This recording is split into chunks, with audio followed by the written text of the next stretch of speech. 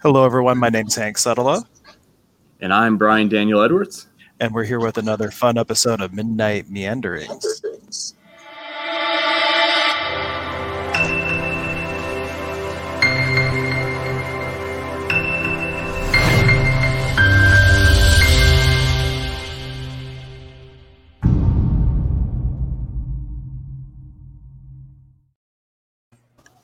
Hello, everyone. Welcome, welcome, welcome. This is by far one of a treat for me because I get to see Brian once a week now. It used to be that I would go months without talking to him, and now weekly I get a dose of squirrel shenanigans. We call him Squirrel because you'll see he's all over the place, but it's a term of endearment.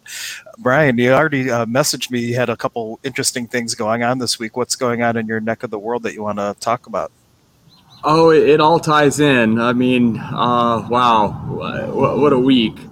Um, but it has to do with indigenous rights and the indigenous community and oppression. So, kind of on par for what's going on in the world with the riots going on, the protests going on. So, I can start getting into stories, but one little shenanigan last night.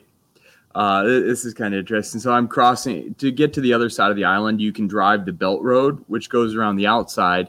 That takes forever. Speed limits are 35 and 45, or you can go over the Saddle Road up over the mountain. So at the base of Mauna Kea, I'm driving over the mountain, and there's a ram with like long curls at the side of the road, and it was dead. I'm like, oh man. So I came back over after a session, and as I was driving back, I stopped and I got myself a shofar. So that was a pretty interesting experience. A what? So, are you familiar with the shofar? I am not. Okay, this to the Hebrews or in the Hebrew tradition, the shofar is the voice of God. Or that is the antler horn, well, not antler, but horn that they used to bring down the walls of Jericho. So it can be made out of a kudu, it can be made out of an ibex or a ram. There's very specific criteria. It has to be a kosher animal. And even though beef is kosher, it cannot be made out of a beef horn because of the golden calf incident. They don't want to invoke the wrath of God by using the cattle horn. So here I am at the side of the road, late at night, and I got my machete out, and I'm like grabbing this guy by the horn, and I'm hacking. And I mean, I can only imagine what people driving by thought, but it wasn't pretty. It didn't smell nice, but I now have a shofar from the base of Mauna Kea. Only you. Yeah, my life is beyond interesting. We have a couple of people just joining us. Mike, hello. Thank you for joining us. Mary Ford's checking in with a hey. So glad that you are able to join us. And there is a new thing now. If you go to stircrazyshamans.com, we have the video embedded in our website and the ability to comment right there. Now, on mobile, sometimes it doesn't work out. I'm not sure why, but if you're on a desktop, you should be able to watch from the Stir Crazy Shaman website now. So definitely check that out. But thank you, everyone, for joining us. And now, what are you planning on doing with this newly acquired animal trinket? Have you seen my shofar I had when I was back on the mainland? Oh, wait, is that? It was that big spiral horn. Okay, remember? I guess I vaguely saw you using it one time. So now you got enough. Okay. Well, fun. Yeah, it goes along with the Fibonacci spiral, the Fibonacci sequence, along with my shell that I have, or in Hawaiian, a pu'u. And how do you spell this shofar? How does that spelled, if you know? Shofar. Oh, there we go. Yeah, I got a picture I'll bring up here just to give people a visual, because I really had no clue what it was, so I'm sure I'm not the only one. Oh, yeah. That would be great to share. There we go. So here is what it looks like. For That those. is a kudu horn, and it Oh, that's has the richest, the best sound out of them. okay. So this isn't the one that you have. No, well, that's the one I had back on the mainland. So yeah, it would be more like those, like a ram's horn. Okay. Well, hey, let me get a. Oh, he's got it. Okay, of course. Now we're going to get a demonstration. That's what we were really after, anyhow. And I got a story to tell about horns and conch shells once he comes back. And let me get rid of this screen share. So while you get that ready, Brian, let me just tell them one of the things that we do in the Shamanic Apprenticeship Program is I would take people out to this winery underneath. Underneath this winery was the largest crystal geode in the world, or one of the largest. And while we're down there, he brought his conch shell. He brought an extra one, and I had one. So we had like 3 conch shells and a crystal bowl, which I actually had out. I wonder if I knew this was going to come up. I'm not sure, but and a crystal bowl, and we're down there like blowing these conch shells, ringing bowls. I'm sitting there thinking, I hope we don't like collapse this cave. But it was like a really powerful experience, and I can't explain it. If you ever have an opportunity to use a conch shell or something like he's about to demonstrate, it really has this ability to like clear out any heavy vibrations and really almost open up an energy portal that allows you to connect, for lack of a better explanation. Oh, this one isn't ready to. Yeah, it's still got the good stuff on the inside. I mean, this is freshly harvested, but that is what I got from the base of Mauna Kea. Very cool. Well, I can't leave people wanting, so I'm going to just ring the bowl a little bit. Yeah. Here we go. Well, I can go grab my shell, and that does not smell pretty right now. And this is particularly a frequency that helps to open up the pineal gland and allows it to come into resonance. So it's really good to allow you to start tapping into your gifts. Oh, and Mary, you can't see the YouTube comments, so I got to show you. Mary, Mike is saying, Mary, I need my bars run, but I don't think Mary's going to make it to the clinic this time. And then Mary was saying the Fibonacci frequency opens on up. In fact, Fibonacci, it is all about microfrequencies. So it starts with like 2 tones and it keeps going in at that spiral or whatnot. And I find that the Fibonacci tuning fork set is exceptionally good at helping people with addictions. And my analogy is it kind of dives down in and gets them in touch with that God energy. It's kind of like giving them a lifeline to source. And if they have that lifeline, they can pull themselves out of the addiction. So if you have any clients or anything that are suffering with addictions, that is definitely something that you can leverage. And if you have someone that's really stubborn and you can't like get them in to do a tuning fork session, there is a CD by Jill Matson called Paint Your Soul. And it is solfeggio, reverse solfeggio, and Fibonacci frequencies that are all underneath the music, and you can just play it in the background, and they don't even know that they're getting, enlightened. All right. So this is my shell. I actually got this in Mexico. So yeah, this has come on some journeys with me. I mean, it's been with me almost a decade. Well, 2014. Is when this one came to me. Very cool. You remember I took this one to this is actually the one that was in the Crystal Cave. Absolutely. Can you give it a toot, or is it gonna here we go.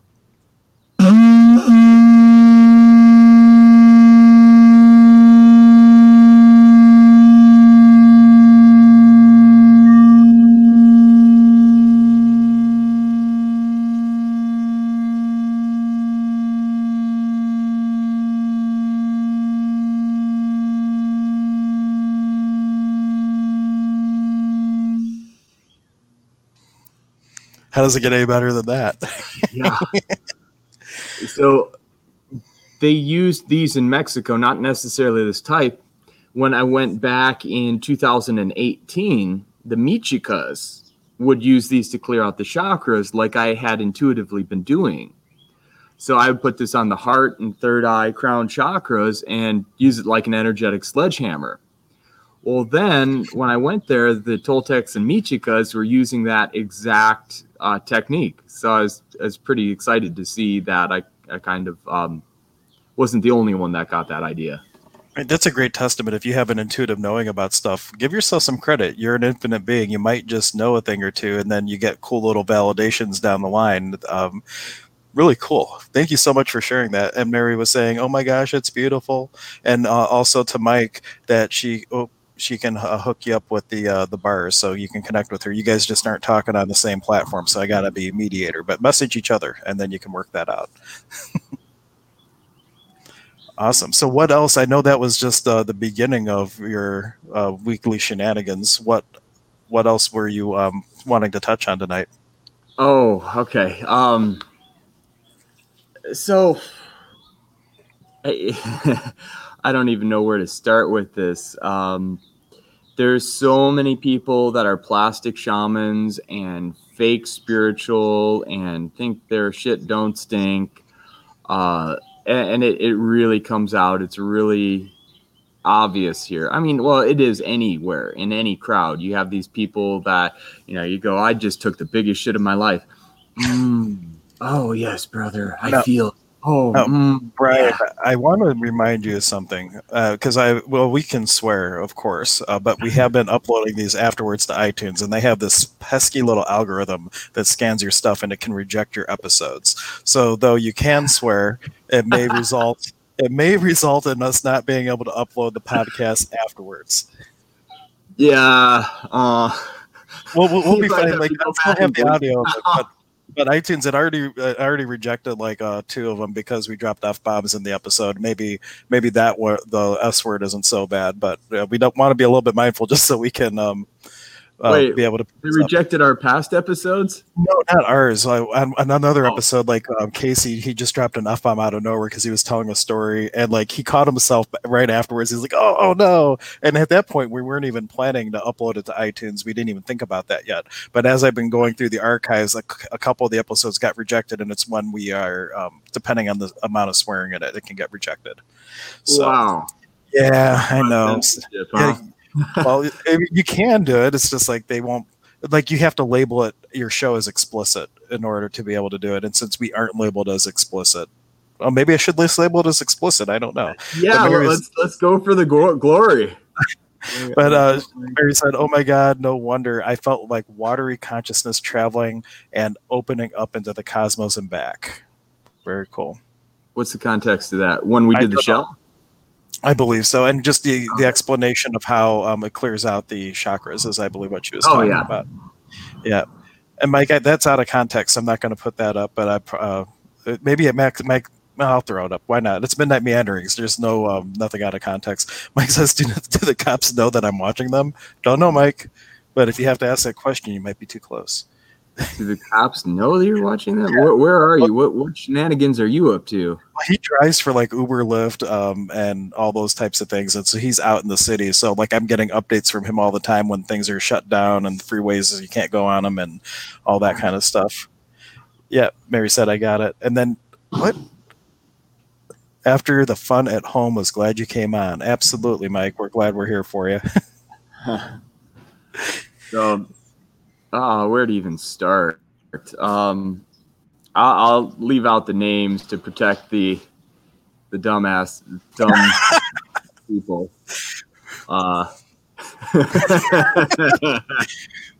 Kind of stepping back into that warrior. Let's call him Steve. You can just assign a name, Steve. You can call him that. Damn you and your intuition, huh? Oh shoot! I'm sorry. Well, that's actually not. That's yeah. We'll talk about it later, but that's like really kind of funny. It happens all the time. Anyway, talk about like 100% validation. Wow. So, yeah, crazy shenanigans here. People come and at one place, these people put on in a community.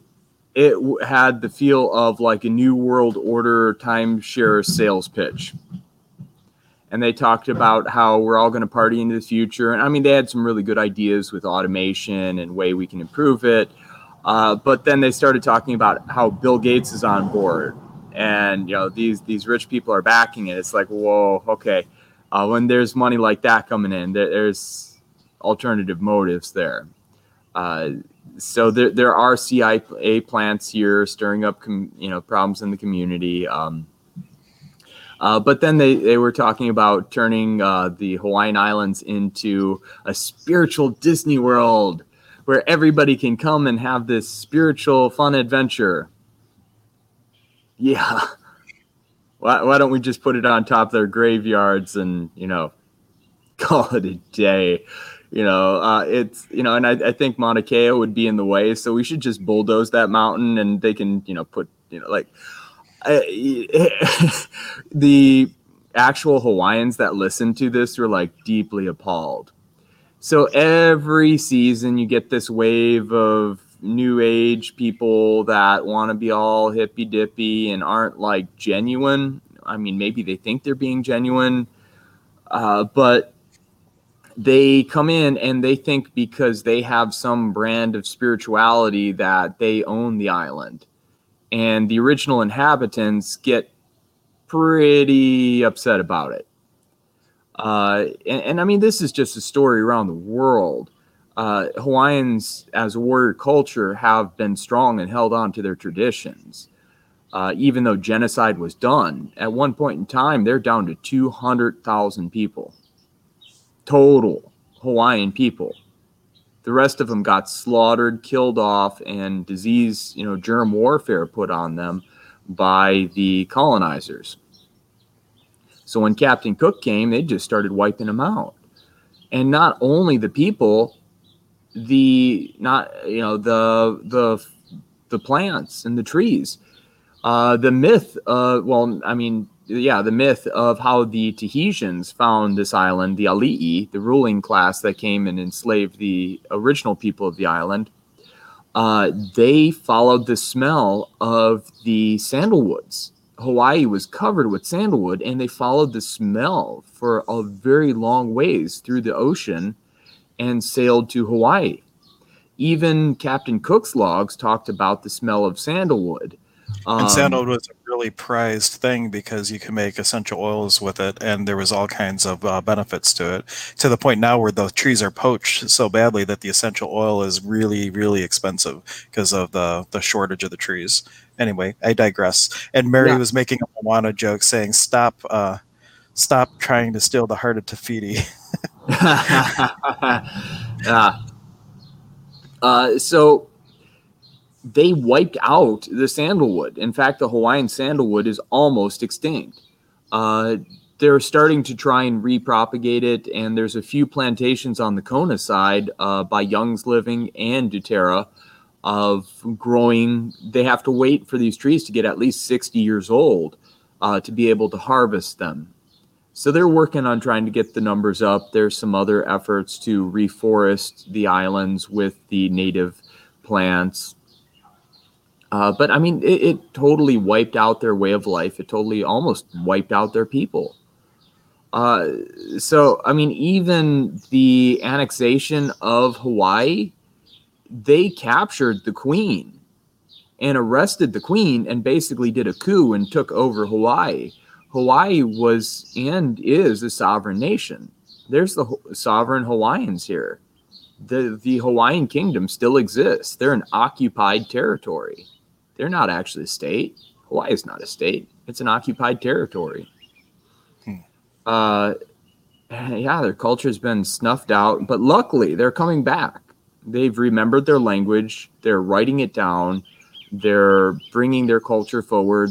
Their language is now being taught in school. So it's coming back in a very strong way, and it's a great thing. And it's a really shining beacon for the indigenous people around the world. And I mean, nobody really pays attention to, you have one black guy killed and the country wants to riot. I mean, granted, a lot of that is hyped up. They're busing in people into the cities just to cause mayhem. Yeah, the COVID isn't working. Let's start a race war. So a lot of that's what that was. But look at, what's Cleveland's baseball team? Cleveland Indians. Yeah, like people know that the North American natives didn't come from India, right? They're not Indians. They're not from India. Right. Yeah. Okay. So that's like a terrible racial slur to use on them because they're not from India. That was when Columbus arrived and thought he landed in India. He called them Indians. So nobody cares. Like if you were to use an improper term for any of the other races, everybody would get all upset. Oh, it's just Native Americans, whatever. Look at the Chief Wahoo caricature. I mean, that's not even a close representation. The guy looks like a clown. Chief Wahoo? How racist is that? Yeah, well, they did finally, I believe they were phasing that out, and I think they already had the last year that they were using it. Now it's just the I, but still, yeah. I mean, if that just happened, good grief. Can you imagine if we had a baseball team because, the first, it was a team that first had a black guy on it and they had a Jim Crow era caricature? We got a question from Mary here. How would we learn more and understand more of the true essence of Hawaiian culture? Where would we go to find more information other than these midnight shenanigans? Hey, it's midnight meanderings, Mary, not shenanigans. Well, okay, it's both. There are teachers there. It's still really fresh. Hawaii is still occupied. So during my travels, the North American natives, it's been 100 years, 200 years since the Trail of Tears. And I mean, like I was just looking at some of the numbers. I wanted to find the numbers of Hawaiians that were killed. But I couldn't find numbers on that. I only saw their low number that they got down to 200,000 left.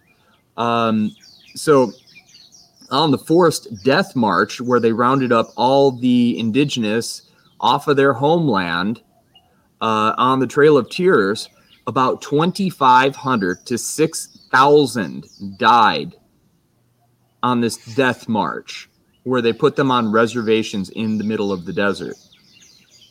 Nobody talks about that, but, yeah. What was the other thing I was looking for? Squirrel. I forgot. I'll throw this up again. Mary said she's the one that brings the shenanigans to the table. I would agree. Mary's amazing. I don't think you've ever actually met Mary in person. You took off before she kind of came into the HHH world, but okay. She's another fun being of light to hang around with. Yeah. So it's the North American natives. They're starting to recover. They're starting to realize that now there's white ancestry on this land as well. The white people on the land were born on the land. They didn't just come here. They aren't the invaders. They are not at fault for what happened. And we all have to come together as a rainbow tribe. And they're realizing this, and they're opening up now and sharing and teaching their ways of connection, teaching their ways of working with the land, teaching their ways of harmony. No, that's really a good point. I want to just mention in the South American tradition as well, they have that prophecy of the condor and the eagle, the two birds of war flying together in peace, and the rainbow tribe of man, like all the people, the humanity coming together to share with the world and with each other the things that they've learned. So the Hawaiian culture, the Karo Indians from Peru, they're all starting to share their traditions, and hopefully all the rest of the mystery schools and things will follow suit and start to share their knowledge too. Yeah, in Mexico, it was really easy. I mean, they had like almost like a minute clinic, or, like if you go in where they have a lot of doctors to check people out. But instead of being like a medical clinic, it was a clinic of shamans. So you go in there and they'll clean your energy and they'll do some base level stuff. Next door, they had this kind of like temple where you could go in and get a little bit deeper, more in-depth healing. and actually talk, ask questions, and more than just the general energy cleansing or healing or energy. So, I mean, that's a public clinic in Mexico. The shamans would. You know, my wife is from Germany, and my in-laws, they think I'm absolutely insane, right? But they go to Mexico, and they send this video when they were down there traveling, and they're like standing like letting the shaman like smudge them, spit in the Florida water at them. I'm like, well, I told my wife, I'm like, message him back and said I would have spit on you for free. You didn't have to go to Mexico for that. But it's crazy they think I am. They were just jumping right into that culture, and it really is amazing what they can do. But go ahead and talk about your clinic, shaman clinic. Well, I mean, that's exactly what I'm talking about. So on top of the clinic, there's people at the street, people around the ruins that are doing the ancient traditions and doing healing there, doing activation there. So it's not anything that's hidden in Mexico. This between the Brits and the Spaniards were brutal. They came in and they wiped them out, and they stole the gold. They did a hit and run, maybe put like a puppet government in place, or kind of had loose control as a colony. And the Catholic Church came in and tried to brainwash them and torture them and stamp out any of their traditions. But they did a really poor job in Central and South America. So the ancient traditions still survived. Whereas when the Brits came in, they whitewashed. They didn't really care about the gold and the immediate. They were playing the long term. So the Spaniards came in and just wanted to hit the gold and run. Whereas the Brits came in and they saw the value in setting up colonies, because hundreds of years in the future, that money of that land would, the people were the resource. The land was the resource. So you have, the UK and the Commonwealth. Basically, any Commonwealth country is still controlled by the British Royal Crown. So any place like that, they whitewashed it. They went in and wiped it out, and they're, still doing it. So you look at what happened in America, the Trail of Tears, the Pequots, like the whole Thanksgiving thing of, them coming together and sharing, that didn't happen. The Thanksgivings were celebration and feast for wiping out, having a successful campaign against the Pequot natives. So it wasn't about coming together. It was about genocide. And, so they wiped them out, got them off the land, put them on reservations. You have the Cherokee East and West. The Cherokees dug into the hills and didn't leave. They hid. And so that's why you have the East and West nations of the Cherokee. Getting a little bit of rain. I'm moving my stuff. The Cherokee, to this day, they remember. You do not give the Cherokee anything wrapped in red. In some traditions, like the Lakota, with my rattle or an eagle feather, you take it and wrap it in a red cloth. You don't do that for the Cherokee.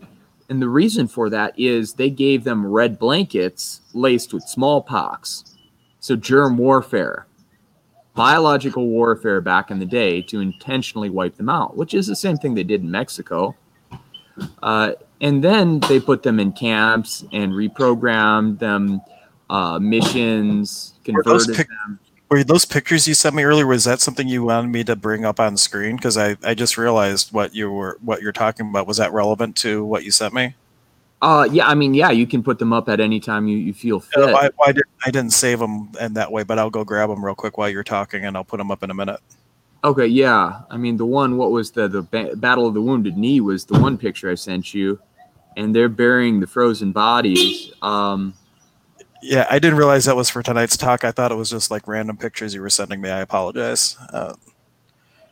So they came in at the Battle of the Wounded Knee, if I can find it, and I got it.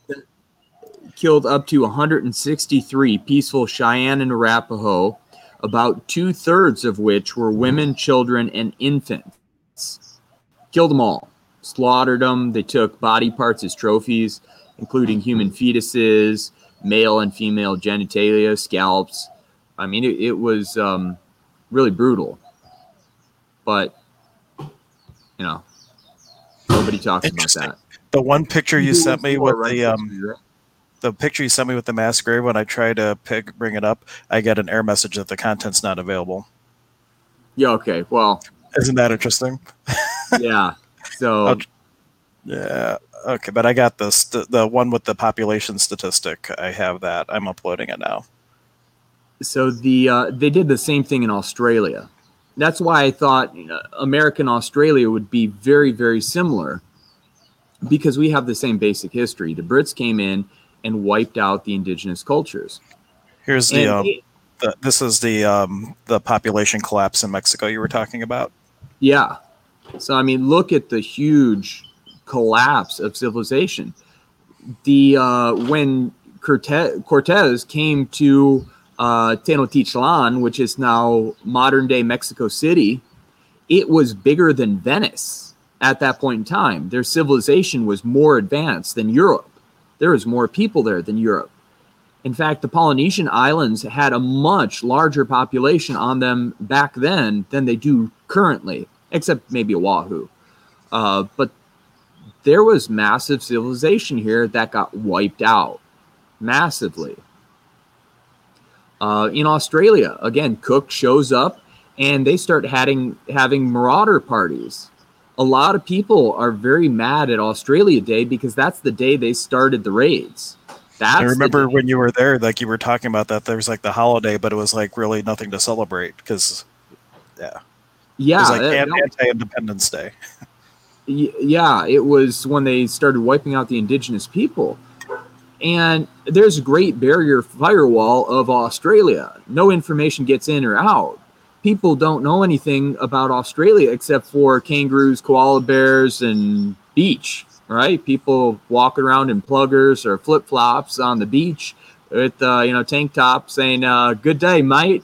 So that's about all that's all they know about Australia. And, the Aboriginals are, smile and have didgeridoos. I'm starting to get wet here. One downfall being in a tropical paradise, occasionally you got to deal with rain. But if it's like in Florida, like it rains for like 10 minutes and then it stops. And okay, I think that's a little bit. We have Brenda just checking in, saying much love. Thanks for joining us, Brenda. Aloha. Aloha. And I posted a link for YouTube. Have you ever seen it's like this comedy thing with these enlightened. I can't play it because I'll get like a copyright strike. Oh, but, JP Sears. Maybe that's what it is. You tell me. Is this? Oh yeah, that's JP Sears. Yeah. Yeah. So I posted this link. This is a hilarious video. I wish I could just totally play it for you, but take a moment and watch that. It is hilarious. So. He came here to the Big Island in Hawaii, and he's talking about the Punatics. And he's like, the Punatics are such unique people. They're so healthy, and they eat organic, and, they take great supplements like meth, because it's a healthy thing to do. But I mean, seriously, there's a huge drug problem. There's a giant underbelly to Hawaii, and that could be topics for many, many episodes. But what I really wanted to talk about was the indigenous rights and what's going on around the world with the indigenous people. So back in the day, the Spaniards hit in Central America and South America. Hernando Cortez, Diego de Landa, which was the main cardinal in the Yucatan, they would go and slaughter them. They'd burn them alive. They took thousands of years of codices, thousands of years of their basically history books, and burned them because they said they were the word of the devil. But they didn't actually get burned. They got put on boats and sent over to the Vatican, and they're in the Vatican secret libraries, which really people need to demand that's our history. We need that information back. And a lot of it contradicts the current narrative that we've been sold as history, because he who wins the war writes history, right?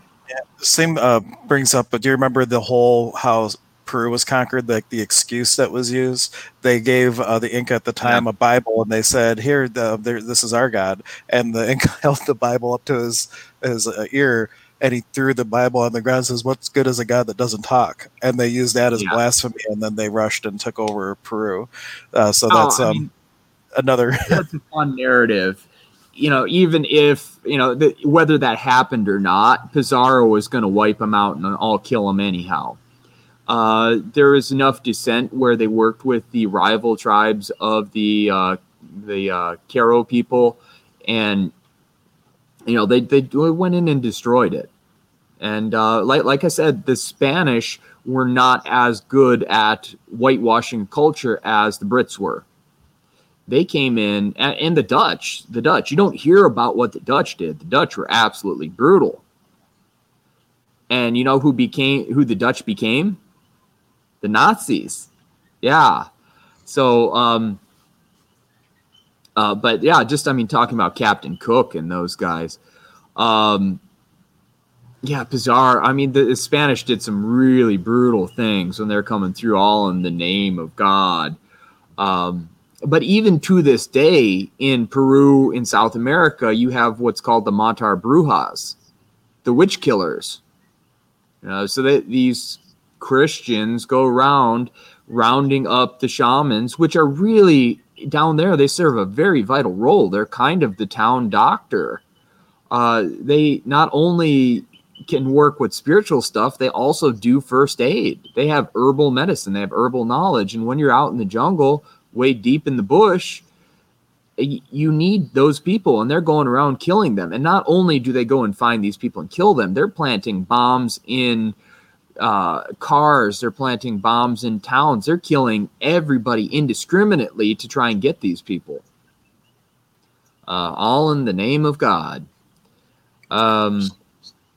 Yeah, so I mean, it's really sorry if this is not coming off quite as lighthearted and fun. It's Well, one thing I'm gonna post a link earlier today. Me and Sean Phillips, we had our monthly conversations with God discussion group, and everything that you're talking about, like it's almost as though it was planned, because we were talking about the things that came up in the book. The parts that we read are very on point for our conversation. So if you want to have a like a whole different element to what we're talking about, check that out. I just posted the YouTube link. That was with me and Sean Phillips earlier today, Conversations with God discussion group, which is basically a dialogue between Neil Donald Walsch and God. It was automatic writing, and we were mainly in book 2 about everything we're talking about now, how all these things happened, and how when is humanity going to start choosing something different, is start to awaken as a species to turn into this highly evolved being that we have the potential to be, and get away from the addiction of polarity and fighting and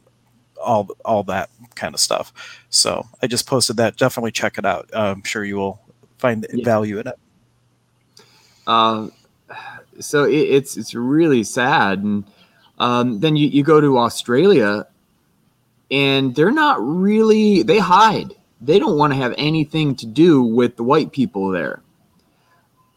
It's very rare. I mean, Australia, besides Mexico, is one of the most monochromatic places I've been.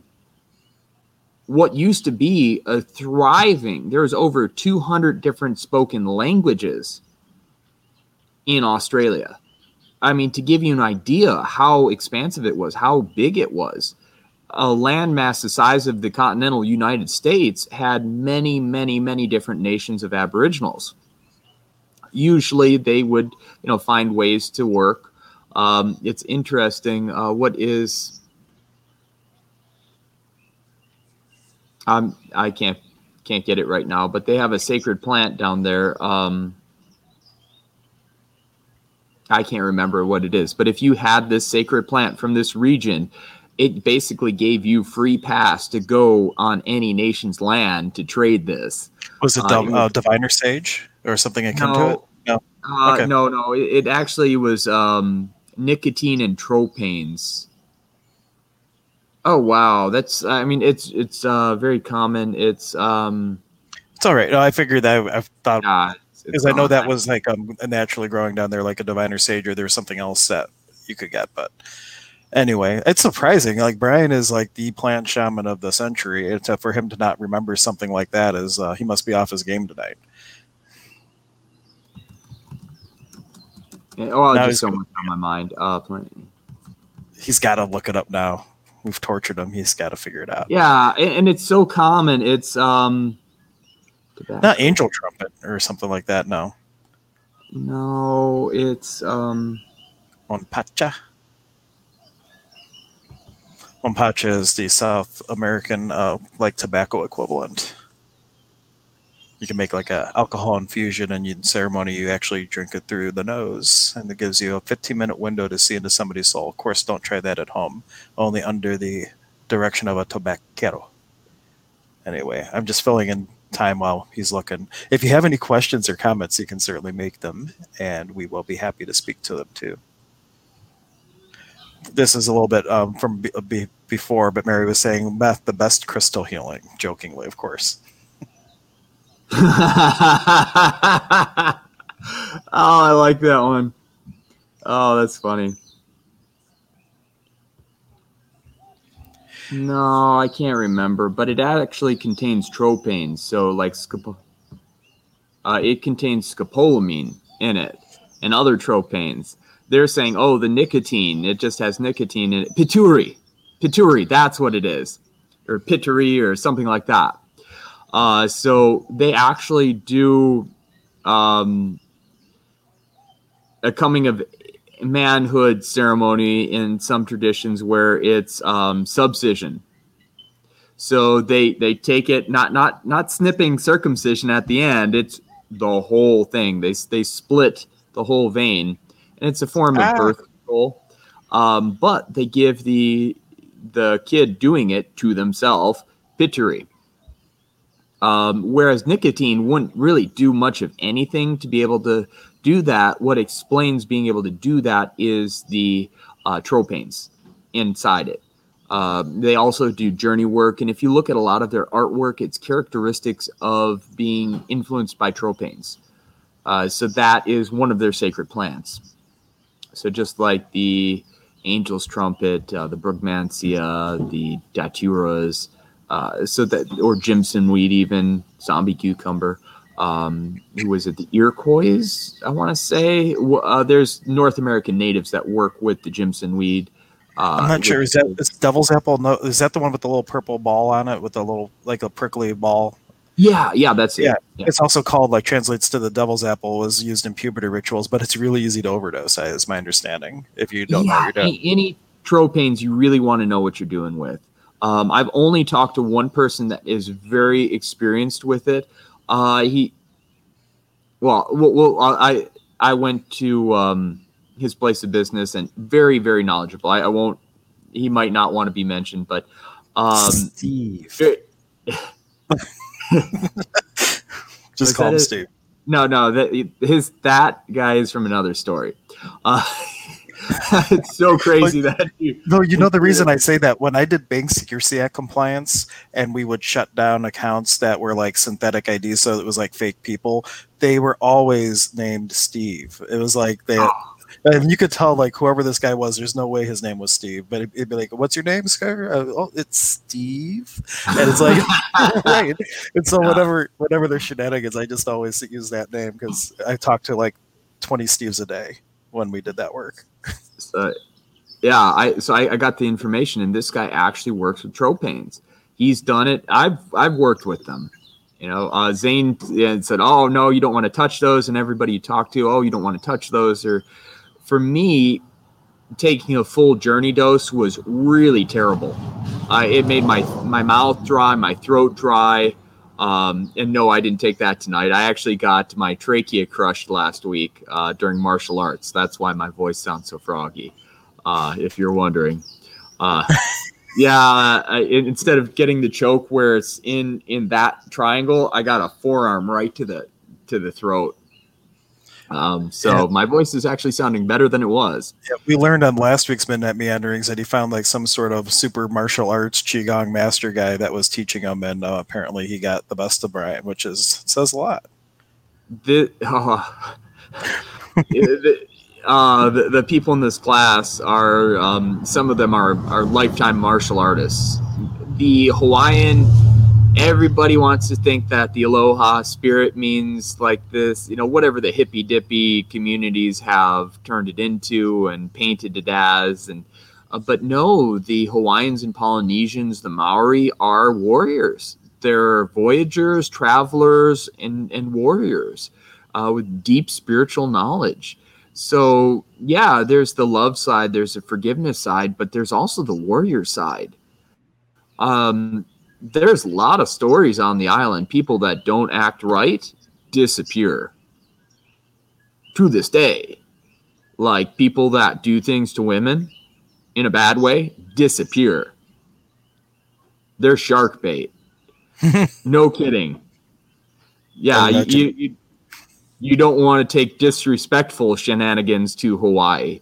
You need to have the highest respect for the native cultures here.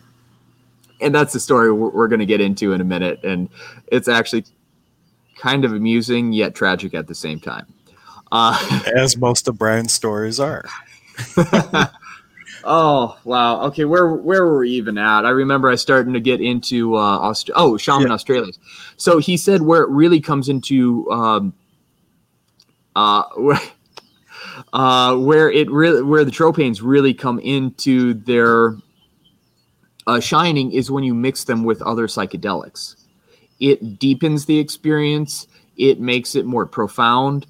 Oftentimes, people will be, instead of just, kind of leaning back and going into it, they'll be like holding on and like, afraid to cross over to the other side. Whereas the energy of the scopolamine or, the tropanes clears the ego, gets the ego out of the way. That's why nefarious criminals use it for mind control. Like in Colombia, the criminal factions use the scopolamine to commit crimes. And basically they drug people, and the people are happy to empty their bank accounts for them.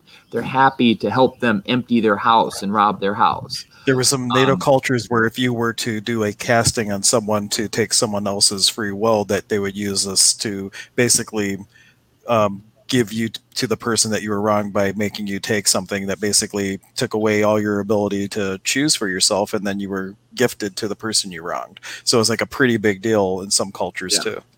And I mean, the criminals in the United States government use it too. Do you remember the Aurora, Colorado shooting? Vaguely. Yeah, there's the second and third CIA shooters that actually did the shooting there got away. And the little college kid that supposedly did the shooting was wearing all this body armor. And he just kind of like, when everything ended, he's just like standing there. He takes off his body armor and surrenders to the cops. If you're wearing body armor, you're either planning on going out in a blaze of glory or you want to get away with your life. This guy just took off his body armor and surrendered. And, oh, yeah, my house and car is booby trapped. And then he didn't remember anything that happened. Why? Because he was the stooge. He was drugged on scopolamine. We got a question from Mary. Did you find the guy who gives traditional Hawaiian spiritual tattoos as a kind of way to tap into more of your energy? He picks the place and design according to the spirit of your energetics. I'm not. I believe she's saying that there's somebody that's famous or is that people know on Hawaii that does spiritual tattoos, and she's curious if you've run across this gentleman. No, I haven't run into him personally. The Maori and the Hawaiians, the Polynesians, tattoos are a big part of their culture and a big part of their spirituality. I kind of like my body the way it came, and I'm glad I didn't tattoo anything on it, because back in the day, for a hot minute I thought, getting the American flag and a cross and the Eagle, Globe, and Anchor and Marine Corps flag and all that, hoorah, motivated stuff. And I grew into a different me. That was a lifetime ago. Although over the last couple of weeks I'm tapping back into my warrior self, but it's a different version of warrior. It's more this balance of spirituality with protection. So it's now awareness, a warrior with awareness. Fun shenanigan story. Brian almost took out my youngest son we were in Lakewood, and we had just gotten like ice cream joy, right? We're walking down the street, and Oliver like runs up, and he's like hiding behind this mailbox. And like Brian's an ex-Marine, like he, responds if he thinks something's going down.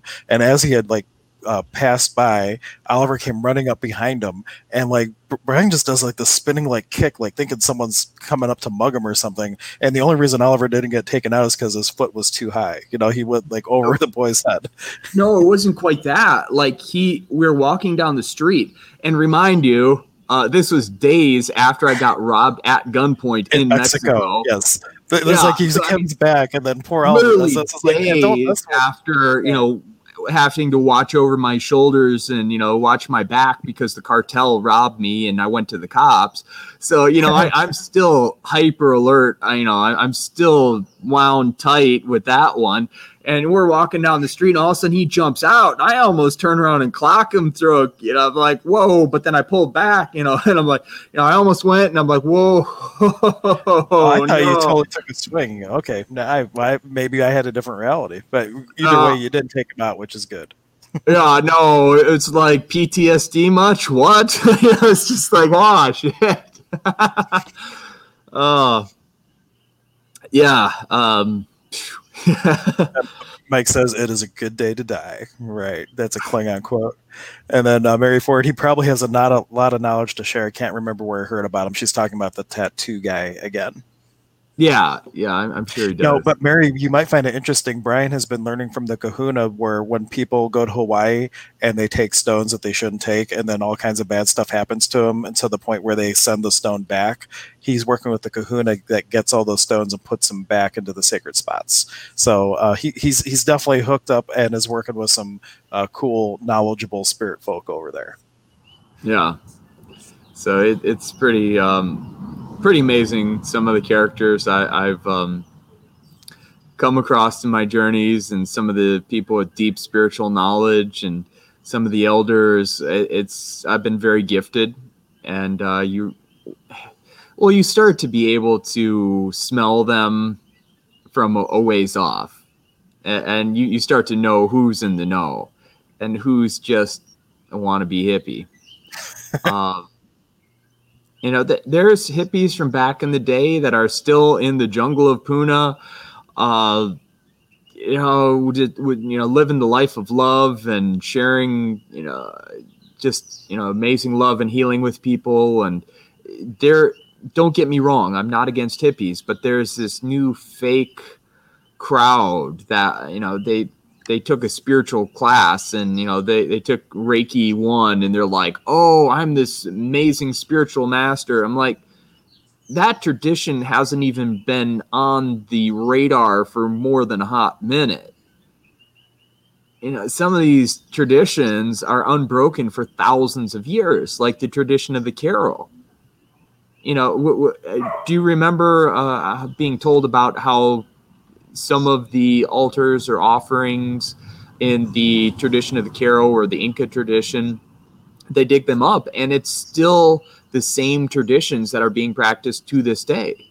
Yeah, Zane calls it's an unbroken tradition and a living tradition. That it's other than there was a little bit of Spanish influence, but the thing was that the Carol that went up into the mountains, they were so high up in the mountains that the Spanish just couldn't go that high because of the altitude sickness. And they did do some sort of like a type of slavery where they made them like grow crops and stuff. But for the most part, they were left alone, and they were able to preserve a lot of their knowledge. So worked out well for them.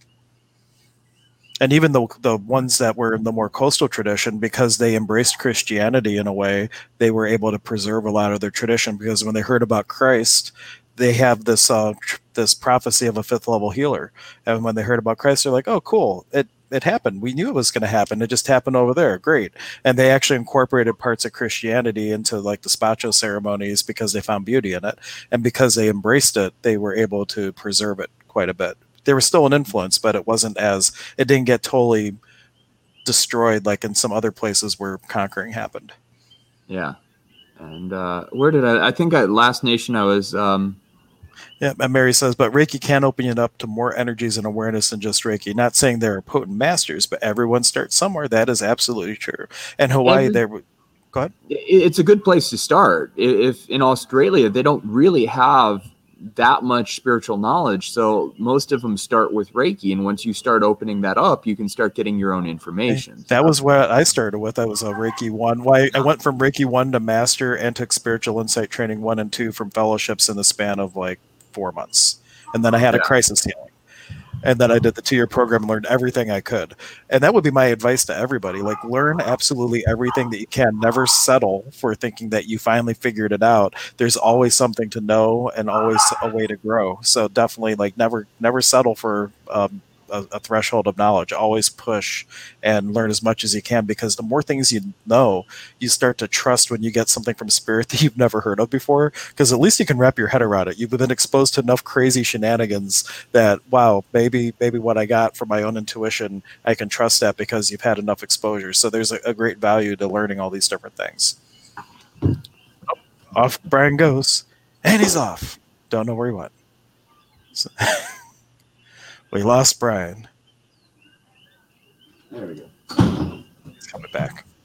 It was looking a little bit grainy, so I wanted to try and figure out the light situation. So, back to Australia and Captain Cook. That guy was brutal. He would have bands of marauders just going and slaughtering the Aboriginals. And there's places you can go, and it just smells and reeks of blood. You can feel it when you're walking on these lands. And traveling with a paranormal encrypted research group, I got to go to a lot of these places, and I got to work to bring some healing to those areas. And I was very lucky. But there's so much that was done and being done to this day. Eco-genocide is still happening to this day. There was a site in Mullumbimby, just by Byron Bay. It was like Stonehenge. They had giant megalithic stone structures that were standing up in a circle like Stonehenge.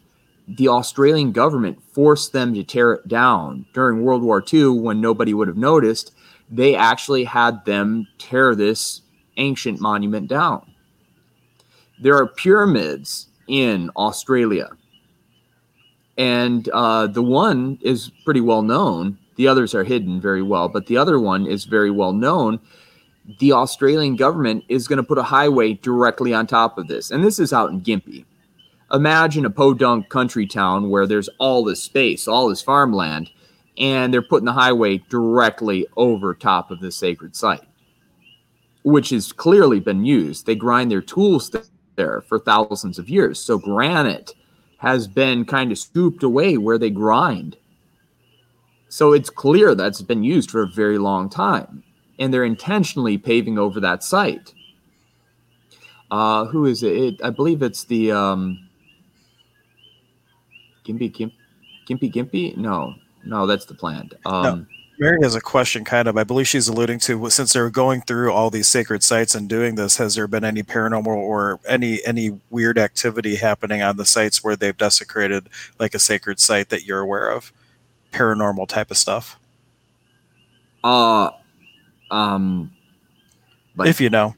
Weird? I mean, like, if you say paranormal, none of it's weird. So that's true. In our circle, like, there is no weird, correct? But I mean, has, like, when they've done that, has there been any reports of like weird things happening in places where they have intentionally destroyed a sacred site and built something on it? Is that like people not wanting to go there because weird things happen? I think is where Mary's going with that. Oh, yeah. I mean, right now, I would not doubt that a lot of the stuff going on in Australia is because they're having the bone pointed at them in a very big way. The oppressed people there, the Aboriginals, are fighting spiritual warfare. How can we get these invaders out of our land? So they're pointing the bone. And they're having massive wildfires that can, burn half the country. They're having 7-year droughts where they have not had rain in 7 years. They can survive it all. They've been there for a very long time. They can handle the extremes of Australia. The white people cannot. Their society is fledgling in some areas. They're having to truck in water because cities have run out of water. So on an individual basis, there has been proven accounts where Aboriginals have pointed the bone at someone and killed them. I mean, but that can happen here in Hawaii too. There's a lot of accounts of. Can you explain the term pointing the bone? It's the first time I've ever heard it. I mean, that's just a term for basically killing people with magic / black magic. I mean, where do you draw the line? Is it spiritual defense or is it black magic? If that person, I don't want to say deserved it, but if it was done in self-defense, might not even be considered black magic. It's just spiritual warfare. But I kind of feel like that's happening on a very massive level. And then some of these darker creatures are called on as protector spirits. So when you're a gringo and you go into these places and it feels super scary and you feel, if I back up, I'm less faded. Okay. So if you go into some of these areas as a gringo, as a white person, it feels really scary and it's really dark, but you know what? That's just their protector spirits telling you, hey, you're not welcome here. This is not your land, especially if you have ill intent. Same thing in some Native American areas and other traditions. They call them these protector spirits, and these protector spirits are still protecting the land. So when you come and, when someone comes with disrespect to this land, and there's serious consequences. And even when you disrespect plants, when you are taking ayahuasca just to get high or, saying you're microdosing or something, if you disrespect the energy of that plant, remember, what was his name at the Gathering of Shamans? He talked about that where they... Raven? Raven something. But he was really, really charismatic and well-spoken. I just can't remember. Raven Claw? I have to find it now. He was putting back together the pieces of the tradition of the North, or basically the Germanic and Northern European shaman traditions. So a very interesting guy, but he was saying that someone came and did an ayahuasca ceremony, that this couple did it, and they're still kind of in journey space. Then they went back to either the altar of ayahuasca where they had the ayahuasca ceremony, and they either had sex on the altar or in front of the altar, and seriously offended ayahuasca. There are certain plants where you can be intimate. You can share that loving experience. Mushrooms don't seem to mind. Of course, cannabis does not mind at all. Some of the other plants don't mind. Ayahuasca, for some reason, you have to be celibate when you're working with this plant. And I mean, not like celibate as in years, just during that duration while you're working with the ayahuasca. Oftentimes it's required that you're celibate, that you clean up your diet. So a lot of that. That's him. Raven Caldera. Very interesting fellow. A lot of deep knowledge. He is an amazing speaker. If you ever have a chance to experience him, I'm hearing my echo in the background. I will be more mindful of how loud I talk. Okay. But anyway. Okay. But you can check it out. His website is ravencaldera.org. I'll put it up on a banner, so if you guys want to check him out. But he has a ton of books, and he speaks about a whole bunch of different ways that you can approach enlightenment and kind of like the different departments of refinement that you could choose to do it. But I'll throw up his website here. So yeah, it's real. These plants are real. It's not just a toy. These cultures are real. It's not just a toy. These curses are not just a toy. So you want to be respectful of these traditions. You want to be respectful. When you come to someone's house, you don't disrespect them, but that's happening here in Hawaii. That's way past happened in Australia. There's the stolen generation, which nobody knows about up here. That is happened up into the 70s, where they would take Aboriginal children and put them in reprogramming camps called missions. Where they had it beaten out of them, their native languages, their native practices, and were converted to Christian. So they're literally stolen from their parents. up until the 70s. So the Aboriginals in Australia are not, they're just starting to heal, and they're just starting to share and realize that they need to be part of the Rainbow Tribe. Those that are really connected through the heart connect. My one dear friend Wurunga, my brother in Australia, my spiritual brother, he's a great guy. Love him. He had the biggest heart, easygoing guy, and I got so much information from him. Really wonderful teacher. He was open and sharing, but he's coming from a place of love. And I was talking to him actually about the current crisis going on, and he's like, "Well, now you know what it feels like to be us." I'm like, "Oh, yeah." They're really locked down. They're basically on almost reservations where they're basically run like prisons. So they're very oppressed. It's bad. They've stolen everything from these people. Their sacred sites are being paved over. There was a tree that was used as a birthing tree for 400 years. It was a hollowed out tree where the women would go and give birth in. They put a highway on top of it. Again, right? Okay, you have this whole giant bush wilderness, but they're going to put a highway on top of their sacred tree. Same thing with the Gympie Pyramid. There's other pyramids which are untouched. They're buried.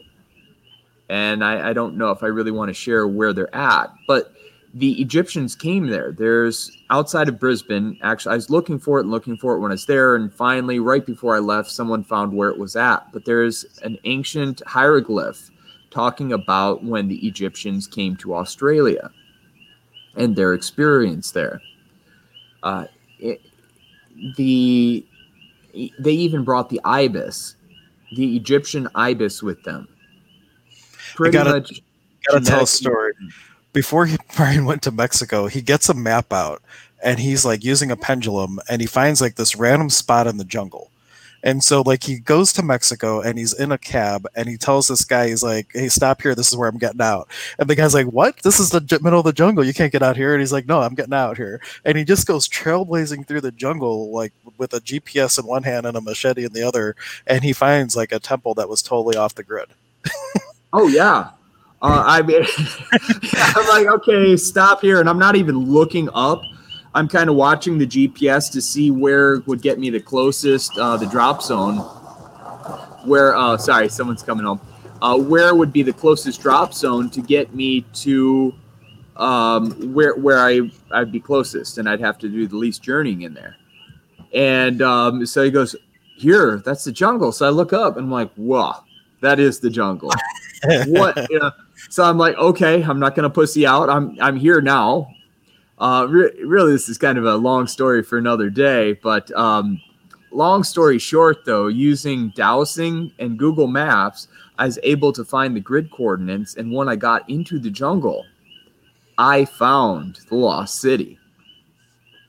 I found pyramids. I found 90-degree pyramids with steps cut into them and everything. So it was there. It was real. With remote viewing, with dowsing, that's technology that our military uses to this day currently. They say, "Oh, we discontinued that program." Yeah, nah. They're doing it at a very high level. They have supplements and things that you can take, different things that enhance your vision. Just a remote viewer, blind remote viewer, has about 80 to 85% accuracy when you do it correctly. Now, if you combine multiple blind remote viewers, in other words, you're viewing a target that you don't know any details about, you get a serial number of an envelope, and you're going through these different protocols. You can tap in and get it, just like dowsing. It's extremely accurate when you do it correctly. Very cool. Now we're at 1 hour and 10 minutes, so I'm just putting that out there so you can be mindful, because I know you haven't gotten through all the stuff that you wanted to get through. But let's do the power time to get through the rest of it. So in Australia, they've really wiped out and continue to wipe out the Aboriginal cultures, traditions, and knowledge intentionally. Even they're dropping 1080 bait out in the bush. 1080 bait? Yeah, it's a fluoride-based poison for the foxes and rabbits. But if you have something for the foxes and rabbits, everything's going to eat it. Used to see kangaroos all the time in Australia. Now, people have said over the last decade, you don't see almost any kangaroos. In fact, it was very rare to see kangaroos in Australia. Koalas are almost functionally extinct. With the logging and the destruction of the rainforest, everybody talks about the destruction of the rainforest in the Amazon. Nobody talks about Australia. Even before these bushfires, they go into the most pristine old wood rainforest and mow it down for housing developments, for shopping malls, for strip mining. And then these uranium mines and other Adani, I believe it is doing mining up in northern Queensland, I believe, and that their runoff is killing the Great Barrier Reef. Not global warming, not a few degree temperature variance that they talk about. It is the chemical runoff from what they're doing. I believe somewhere in the Northern Territory, they had a massive uranium from the uranium mining, massive radioactive spill in a river, and it killed the whole river off. So that it's really bad what's happening there. But the 1080 bait kills the foxes and rabbits, but it's killing off all the native wildlife. The quoll is going extinct. The thylacine, which is the Tasmanian tiger, kind of like a wolf-like creature, looks like a greyhound wolf, kind of. That was intentionally, they had bounties out on it. They're killing that thing wholesale because it supposedly was attacking their sheep. And they made it almost extinct, but it's still out there, but they're still dropping 1080 bait out in there to make sure that critically endangered animal, almost extinct, functionally extinct animal remains extinct. It's coming back. It's trying to come back. If we let it come back, it will come back. But, I mean, there's actually proof of it in these cryptid groups. People get pictures of them. People get tracks of them. But once they have really hard, tangible evidence, they get raided. Men in Black style, they come, take all their computers, take all their data, all their evidence, and do a hit and run. So, yeah, there's no videos we see of the thylacine because all those videos are taken away. And I personally heard thylacine yips out when I was in the bush. I was traveling with the cryptid team, and I was hearing a yip, not quite like a coyote. It was definitely not a dog. And like, oh, those are the thylacines, or the Tasmanian tiger. Whoa. There's the marsupial lion, or Queensland tiger, the Yari, as the Aboriginals call it. The Aboriginals know all these animals are still out there. They see them. Even the Yowies, or the Bigfoot, they have close encounters with them. So I was running up a mountain, way out in the bush. We lived kind of on this mountain ridge, and I was running up the mountain, and a marsupial lion ran out across me. That's actually how I got involved with the cryptid research team. So then tracked it, got pictures and everything, and pictures of the prints, that is. I didn't get any pictures of the animal. But I got pictures of prints, sent them into the groups. They confirmed it, and I got involved. But then I find out that they're dropping poison out there to kill them. So this critically endangered species is being intentionally killed off, along with all the Australian wildlife. You can't tear down a forest that has critically endangered creatures in it. So let's just wipe out those critically endangered creatures and make sure they go extinct and stay extinct. It's a sad state of being down in Australia. And then, fast forward over here. So now is when we get into some of the Hawaiian shenanigans. So, man, so much happened this week. Well, you got 15 minutes to get it all out of your system, and the rest we'll have to save for the next time. Okay. But a friend of mine, I'm not going to name names or anything, was Steve. in a No, I'm just giving a fake. Use John. You could just use the name. Pick any name. okay, let's say Joe. There we go. Cotton Eye Joe. Got it. Was at a community, and he's the cook, and deep in local knowledge, and people from out of town came in and they weren't following the quarantine orders, and he told them, hey, look, no, you came from a place where there is COVID. We don't have any here on the island, but we're being imprisoned like we do.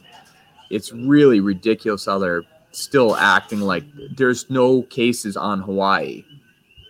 So they're like, oh, if we stop doing this, it's going to come back. No. People have already forgotten about the COVID and moved on to the race wars. You know, like that hoax already passed by, and now we're into the new hoax. These cooked up race wars.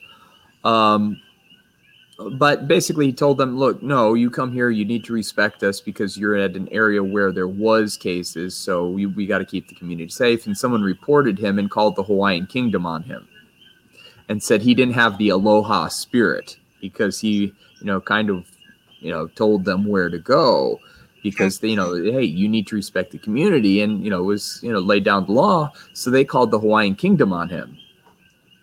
And the Hawaiian Kingdom came out. And, they're like, hey, brother, we hear some local boys causing trouble here. And he goes, no, they call on me. And they all had a laugh because, no, you can't tell a Hawaiian that they don't have the aloha spirit. That's not cool. That's not right. And that started a whole other looking at who actually owns this property. So the Hawaiian Kingdom actually started filing paperwork to get that land back. So, like I said, you do not disrespect the native Hawaiians. There are severe consequences to it. You're in their house. This is their house. You do not, and really, not just the Hawaiians. Anywhere you go, you need to respect them. Whether it is the North American natives, whether it's the any of the traditions throughout Mexico, wherever you go, you really need to respect them because it's their land. Whether it's being occupied by other forces or not, it was their land. They've been here for many, many, many generations, and it's been stolen, and their blood has been spilled on this land. So that was interesting. So the Hawaiian Kingdom is actually filing paperwork to take this place back. When you say this place, were you referring to specifically? We're leaving off any names. So. Okay, got it. So then another incident I hear from a friend. She got together with this women's circle, and they're being just really ridiculous and near feminist with this. A friend was hanging out with her from out of town, and she wanted him to ride with them to this place that they're going to do the ceremony at the warm pond. And the one woman really kind of threw a fit about it. No, we're having a women's circle. He can't ride in the car with us because he's a man and all this and that.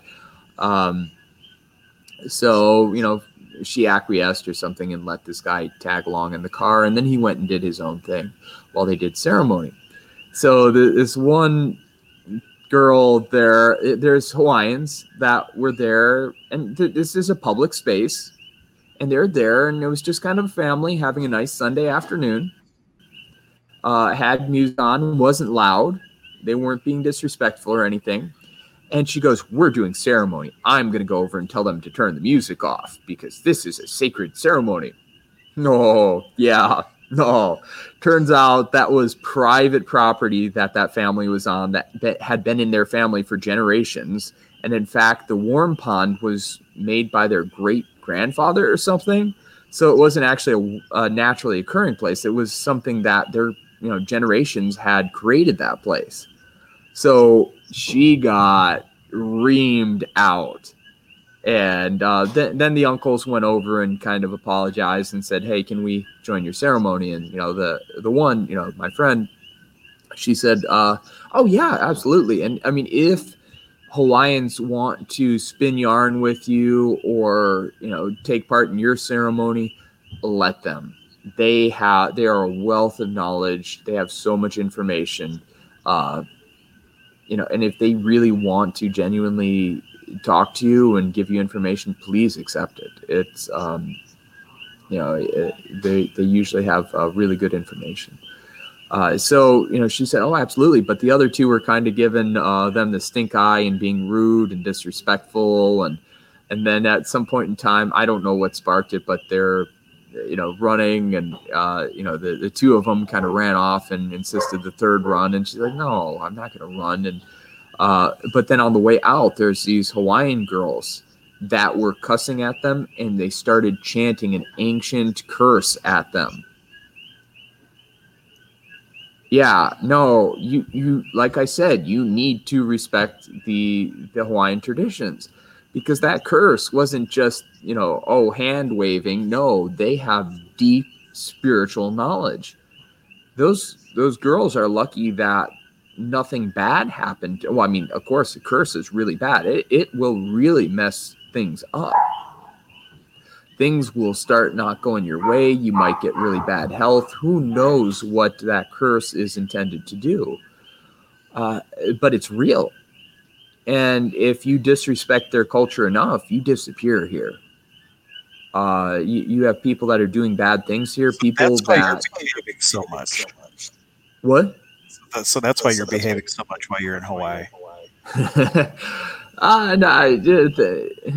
No. I mean, I've always. I know, I'm joking. I'm just messing with you. Yeah. You call shenanigans, but it's always with a good heart. So yeah, I know where there's the line, and I know not to cross it.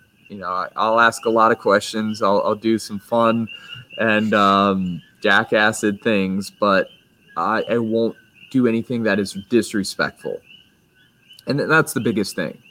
There's a difference between fun that doesn't harm anyone and fun that crosses the line and is disrespectful to traditions, nature spirits, deities, other things that can really get you in some problems.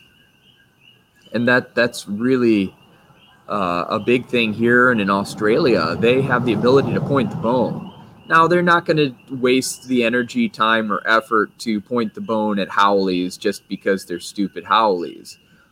Interesting. Do you know the background of where haole comes from? I don't, but it sounds like a good note to end on. Go for it. Okay, yeah, we can kind of go there. Haole or haole, when you add that guttural thing, supposedly there's a difference between haole meaning foreigner and haole means without breath. Like aloha is face and the breath, whereas ha'auli is without breath. So when you had the first Europeans coming here, they're white. They look like the spirits. So the spirits are without breath. So that's partially where the ha'auli comes from. And also, the way the Europeans would shake hands instead of sharing breath. They share breath. They put their forehead on each other, and you share the mana or the energy. Whereas the Europeans did not do that either. So that's also why they called them without breath. Interesting. Cool. And Mike was just saying, what you send comes back, boomerang. What goes around comes around type of energy? I mean, black magic, yes, but if it's spiritual self-defense, well, that's something completely different. And some people who cast curses and things like that, they're aware of that when the curse breaks, if it breaks, it's going to snap them back. Because they always gave the example of a curse being like a rubber band. And it's like between you and the other person, and it's really stretched out. And when it breaks, it goes boom. So it's not a matter of coming back, but when the energy comes back, it could be have a little bit of momentum with it. Maybe. I mean, but what is the intention behind it, though? Is it black magic, or is it a desperate cry for help and a last-ditch effort, Hail Mary, to protect your people and land? What if the magic is for the person to have an awakened heart and whatever it takes to do that, and to do that, causes a little mayhem in their life, and then they wake up. So was it done totally with the intention of causing bad things, or was it, what would it take to wake this person up so that they can see and be aware of what they're choosing? Whole nother perspective. Anyway, any final thought? Because we're at the 1 hour and 25-minute mark. We never stick to an hour on this midnight thing, which is bad for me because it's like going to be 2 o'clock before I actually am in bed, probably. But it's worth it. And I can't tell you how much fun it is just to catch up and everything too. I mean, the biggest thing is we need to come together as a rainbow tribe. We need to respect each other's traditions. Don't come into a new land thinking you have all the answers. I've seen it so many times. These people that have some base level spirituality, they come in and they want to tell these Hawaiian uncles how it is and how Hawaii needs to look. Or, they come in and disrespect and erase cultures like the Native American cultures, the Aboriginal cultures, and realize that pretty much every culture around the world has been oppressed. And I mean, it's especially in North America, the natives have had such a big toll, such a heavy toll on them. Their people have been wiped out, massacred, even on the Hawaiian Islands. Their population, which used to be huge, got down to 200,000 people left in their nations. So it's, we can say Black Lives Matter and that whole thing, but it's really about respecting everyone. And yes, there have been lines crossed, but how does burning down your own house help you? If you terrorize your own neighborhood, you burn down all the shops, then you don't have shops to shop at. If you're burning down houses, well, guess what? Your house might get caught down and burned as well. That's not the way to go about it.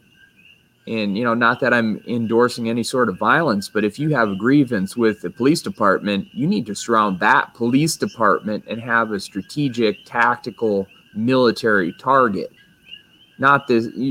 Terrorists go after society as a whole.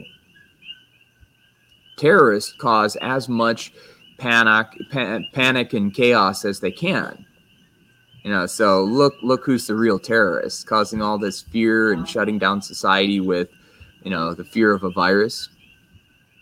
That destroyed our country bigger than, a couple of buildings getting knocked down. You think about the impact on the economy and people's lives. We haven't even seen the beginning of that, really. I mean, it's been bad, but you recalled it, retail apocalypse in the last episode. Like, there's businesses that are never going to recover from it. And I mean, so many small businesses. It's really sent America into a place it's going to be very, very hard to recover. And that was the plan. This is a pandemic. There's videos out there that talk about how this was planned, how this was an exercise, how, they really took an infection and let no good crisis go to waste. That's what Magic Mike has said that too. Like, what planned or not planned, when the virus is here, don't let a good pandemic go to waste, and that's opportunity. They take advantage of it. That's what I was going for, but I can't talk because as I get more tired, my brain starts shutting down. Yeah, I feel your energy dropping a little bit, but I mean, so that, people started waking up. Wait, the world isn't dead from this virus. What's going on? The country's still shut down. Hawaii, you still have to wear a mask to go into any store, and you have to wait in these stupid lines in these tiny pens to get in there because being all cramped up in these lines is somehow safer than everybody being dispersed throughout the whole store. And it's really ridiculous. There's no active cases on the island. Like, none. Nobody died on the big island of Hawaii. None. There are no active cases and haven't been for almost a month. Yet we still have all these restrictions and ridiculousness. So people are starting to wake up and going, wait, that was all for naught. What's going on? Oh, well, that's not working. People are waking up. Let's start a race war. So that guy, as far as I know, as far as I understand, I heard he was arrested and charged with murder. But if you had to, if you really wanted justice and they did not do that militarily, with a military mindset, they should have surrounded the police station and demanded that guy's head on a platter. Whether you want a lynch mob or what, that would be better than burning down your whole home city. But it wasn't their home city. They were bussing in protesters and rioters from other cities.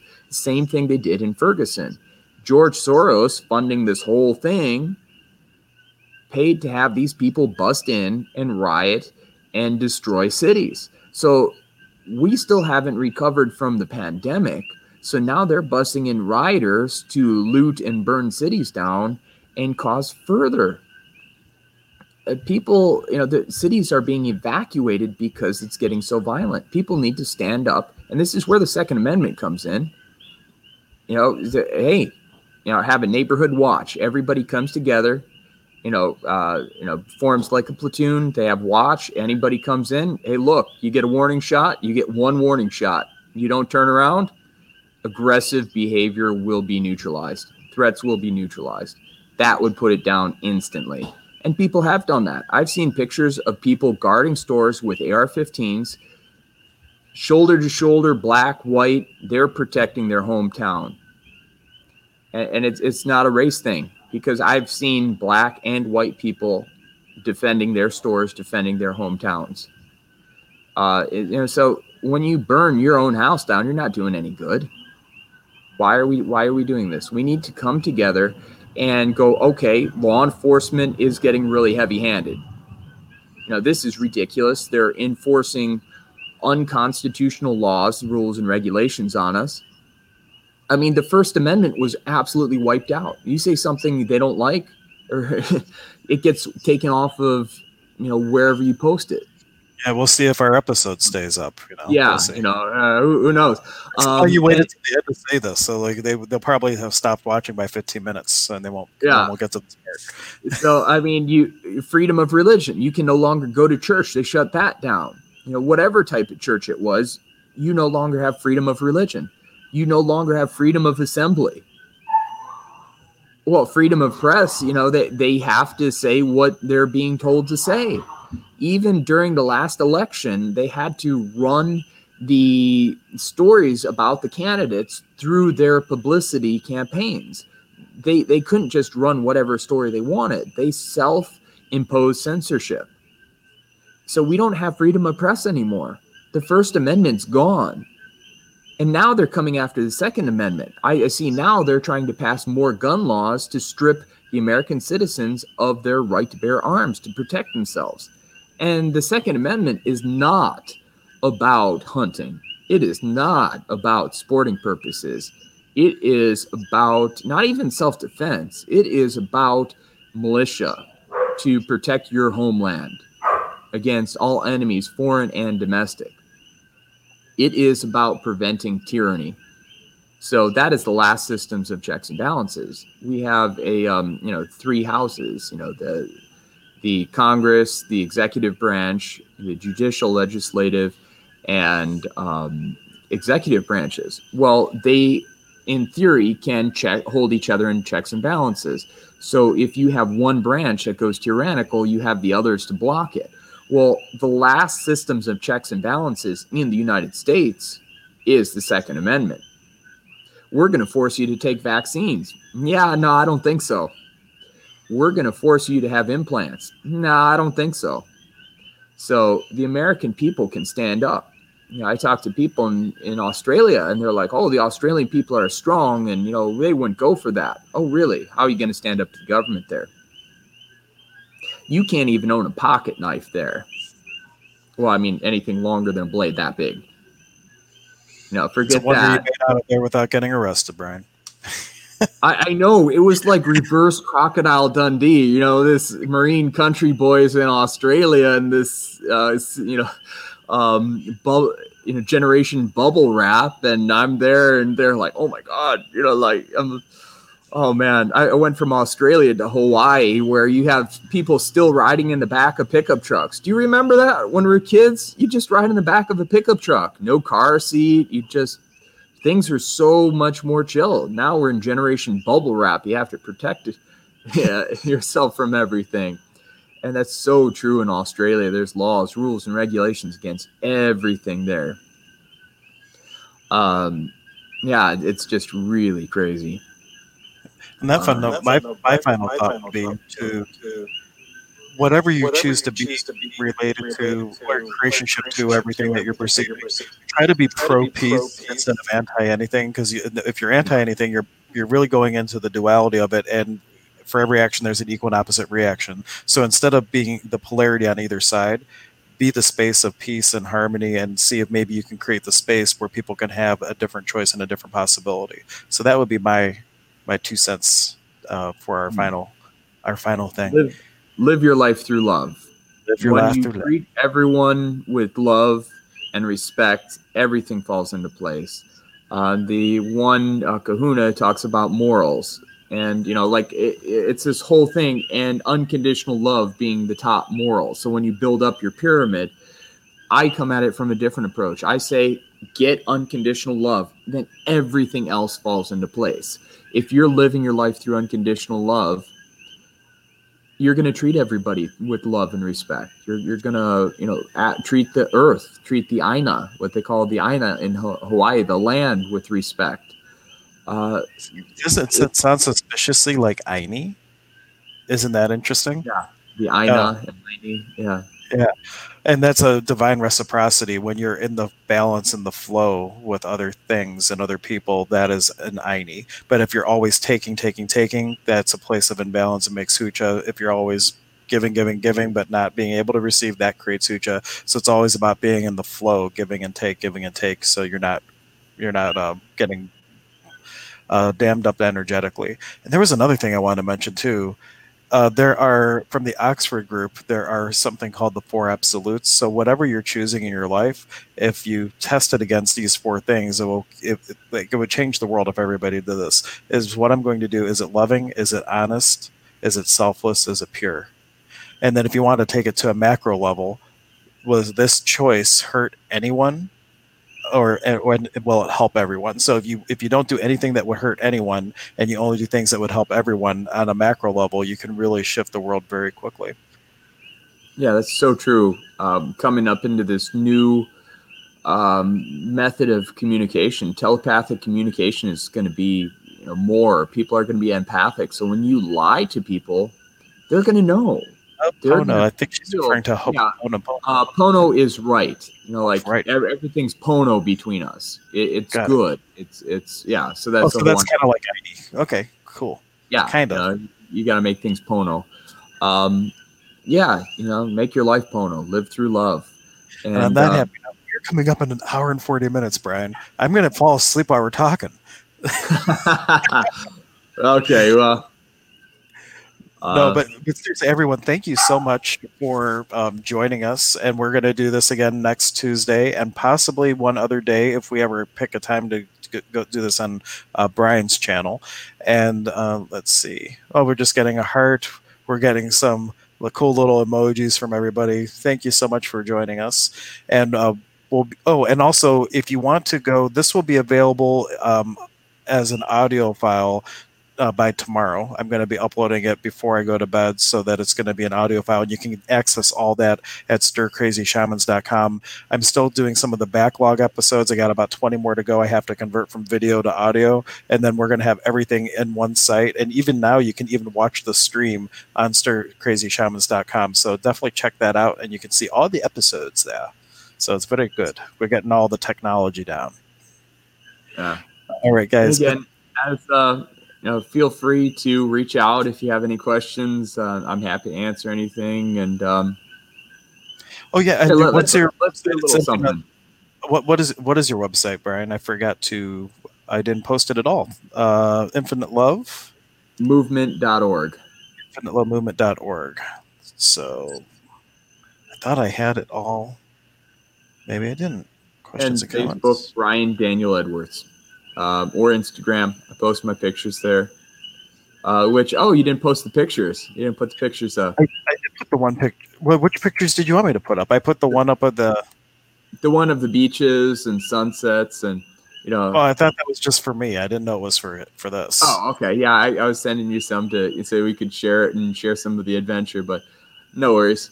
So let's do a little quick something here. So I'd like just to send love energy. So if you can reach into your heart and kind of direct it out your hands and direct it to the audience. So just, connect with your heart and send love out to everyone there. And you doesn't matter when you tune in. If you just tap into the stream of love, you'll receive it, whether you can feel it, whether you can see it. And if you do, share in the comments what you experience. So awesome. Open your heart up and